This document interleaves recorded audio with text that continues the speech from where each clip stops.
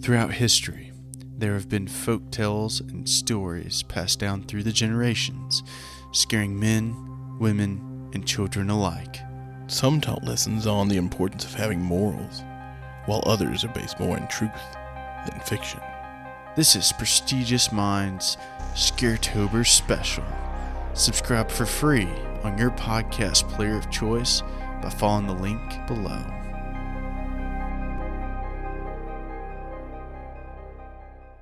So it's finally fall.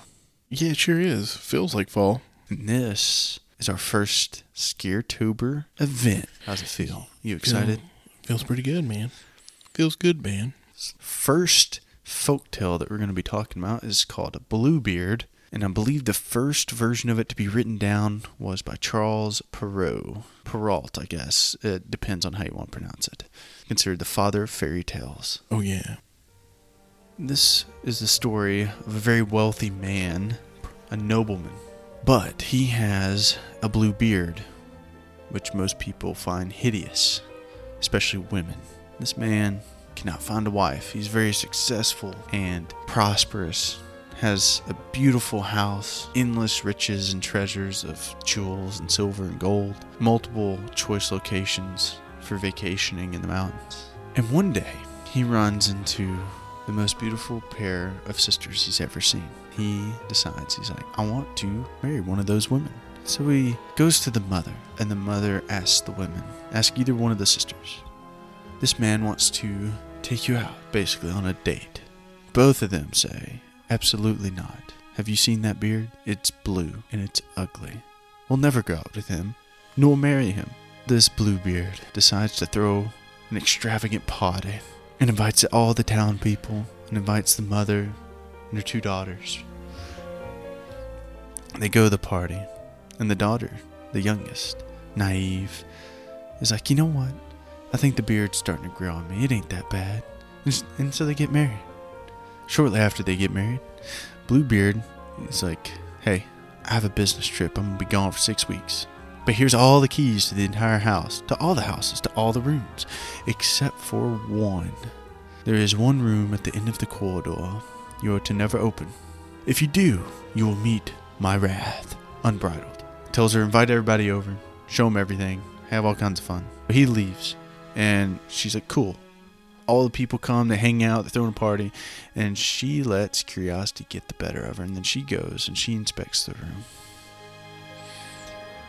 She takes the small key out for the small little door for the small little room. She opens it. At first she can't see anything. The room is pitch black because the shutters are closed. And as her eyes begin to adjust to the darkness, she starts seeing stains on the floor. And at first she's like, okay, the water, right? You know, maybe the room has a water leak. Then shades of red start to appear. As she follows the shades of red on the floor, she finds the wall, which is also painted red. And as she looks up the wall, she sees feet. She sees the worst thing she could ever thought. Now, before we tell you, there's one fact you might need to know about Bluebeard, is he had been married before, and you're probably wondering, how would he get married, though, if he was so ugly? And it's like, well, that's simple. The same way he got married to this young woman to begin with. But no one knew what happened to his previous wives. Bringing back to this young woman, she's married Bluebeard, and she's looking at the wall and sees all of his previous wives hanging on the wall on hooks, like bags of meat, all killed in a different fashion. Some with their throats slit, others with their arms cut off. Pretty gruesome. She is so shocked that she drops a key in the blood, and once she regains herself, she grabs a key and immediately locks the door and runs to the bathroom, tries to wash off the key. The problem is the key is enchanted, and every time she scrubs the blood off, it appears on the other side, and she can't get it. Now she's worried. Fast forward, Bluebeard shows up. He comes home 3 weeks early, and he's like, give me the keys. She hands over the keys, and Bluebeard immediately inspects the keys, and finding out there is a red stain on one of the keys. It is the key to that room. And he says, you just could not help yourself. He's like, you must die, and soon. she calls up to her sister, which is in the tower, several times, asking where their brothers may be because they're supposed to show up, unbeknownst to them that their youngest sister is about to die. And finally, her older sister says they're coming on the horizon. About this time, Bluebeard takes his sickle, and about mid-swing they hear a loud crash, and it's the brothers as they run through the gate. And Bluebeard, seeing this, decides, I don't have time to kill this woman, I have to run before I die. So he runs. And the two brothers, one is a musketeer and the other dragon, on horseback chase him down and kill him with their swords. The young woman has been saved, and since Bluebeard had no descendants, she inherited all of his vast wealth. She used that wealth to find work for her brothers, to find a husband for her sister, and to find a new husband who was an actual gentleman. And that is the tale of Bluebeard.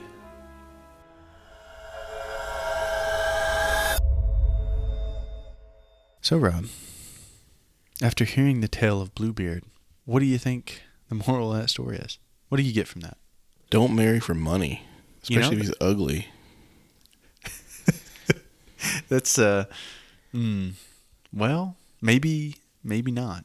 How often did this happen in real life? Like, did people just be like, oh man, he's ugly, but he has so much money?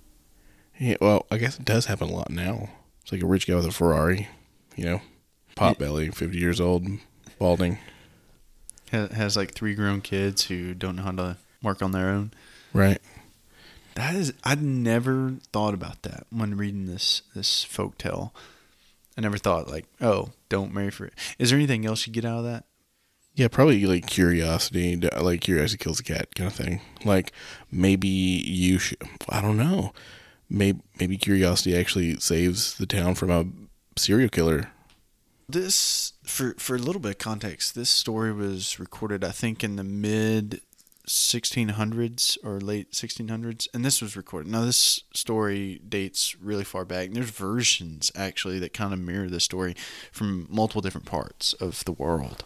Charles, when he wrote this, he kind of wrote a moral at the end of the story, and I really don't know if there's a specific moral from this story, but what he wrote, he writes a poem. I'm not going to read the poem to you, but what I pulled out of that, what he was saying was what you just said. Curiosity killed the cat.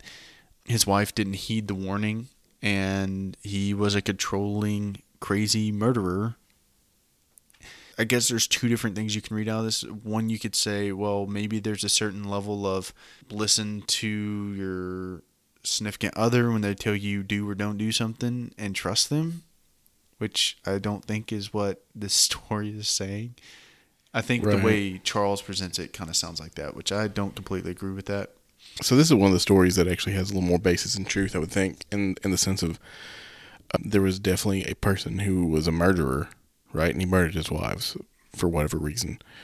It sounds to me that the moral of the story wasn't necessarily curiosity kills a cat. Maybe it was like, maybe listen to the warning signs. If something's too good to be true, it probably is. Yeah, that's probably more along the lines.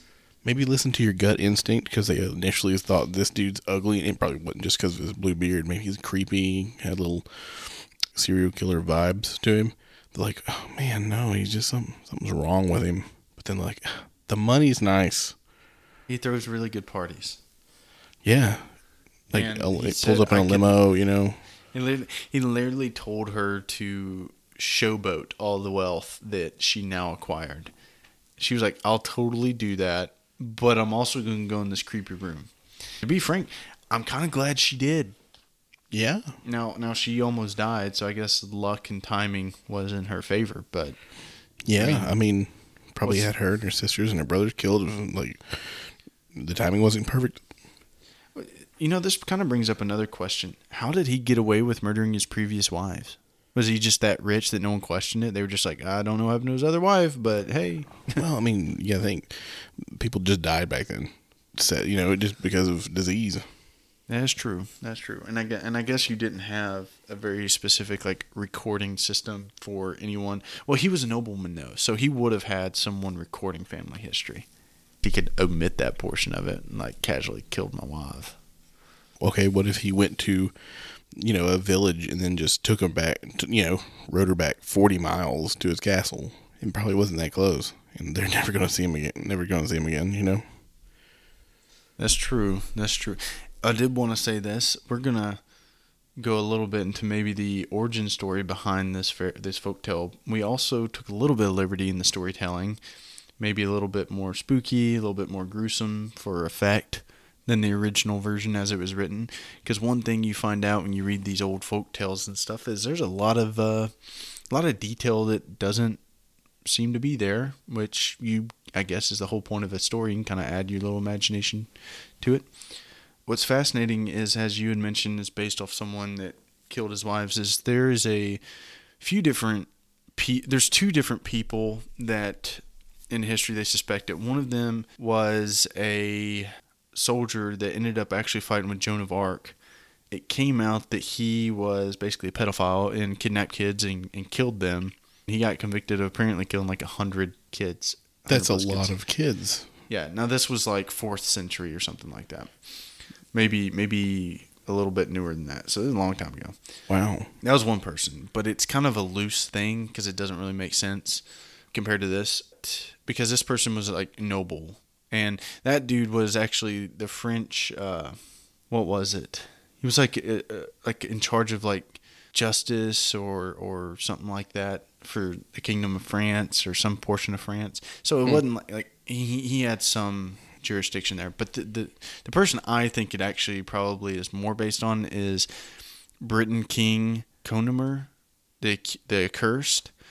The story goes that he married Tryphene, which was apparently a really pretty woman, and they got married, and that his beard was so like black that it had a blue sheen to it, and people thought it was very ugly. And apparently she got warned by ghost of his previous wives that he murders them as soon as they became pregnant. Now, I think you see this in a bunch of other tales as well, but she herself is like, I'm not going to worry about it. She ends up getting pregnant, and at this point, she tries to flee the castle in a panic. One version of it, she actually hides in the crypts underneath the castle and finds like 5 caskets with the previous bodies of the wives, except for one that's empty, which she suspects is for her. Conomer actually catches up to her and beheads her. But she had already given birth, and so I guess he didn't kill his son. The legend goes that the son actually would grow up to kill him, and he basically was like, whatever. Never saw the son. The son came back and killed him. Wow. So it's like some sort of weird revenge story. That is, I don't know how that would work. I don't think that would. He'd be okay, let's just say he's a newly born baby, and he crawls through the crypts and somehow manages to survive. So I believe that she like escapes to the forest and gives birth, and I guess someone like takes care of the baby. He grows up and he's like 20, and he's like, I'm gonna come kill you. Another version has that that Saint Gildas brought her back to life, being confronted with his no longer dead wife at his castle. He's killed under the weight of his own castle collapsing on top of him. Completely different story, it sounds like, but kind of the same thing. Sounds like he just did something. He was kind of a dick, and they wanted to make a story of how he died or something, like something terrible about him. Because all those stories are, well, they're fun, right? They're spooky, but are they true? I think that, so he probably did kill his wife. So I think that's like the correlation of the Bluebeard portion. I think if you were to read into it as realism, would come off like, okay, it was black and it looked blue. I think it was also maybe another version to describe him as having a very poor reputation, so that's why people wouldn't marry him, or why she didn't want to marry him, and it just kind of changed to more symbolism, I guess, and that's kind of where that story comes from. So yeah, that's like the background of the story, supposedly. I mean, the story is so old that no one really knows the origin story. Talk about a villain origin story, right?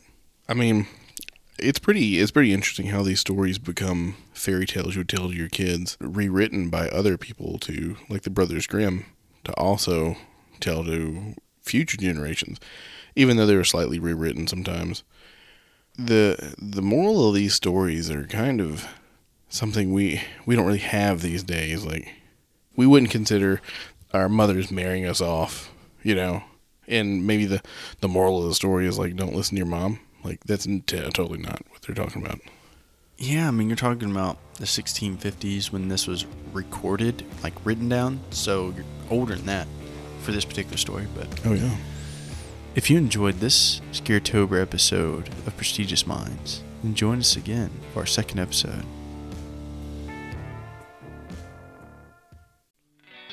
Thank you for listening to this episode of Prestigious Minds. That concludes today's episode. If you've enjoyed the show, let us know how we can improve by leaving us a review on Apple Podcast.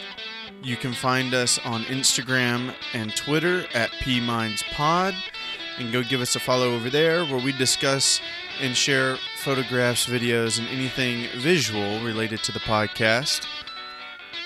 And thank you for listening to Prestigious Minds.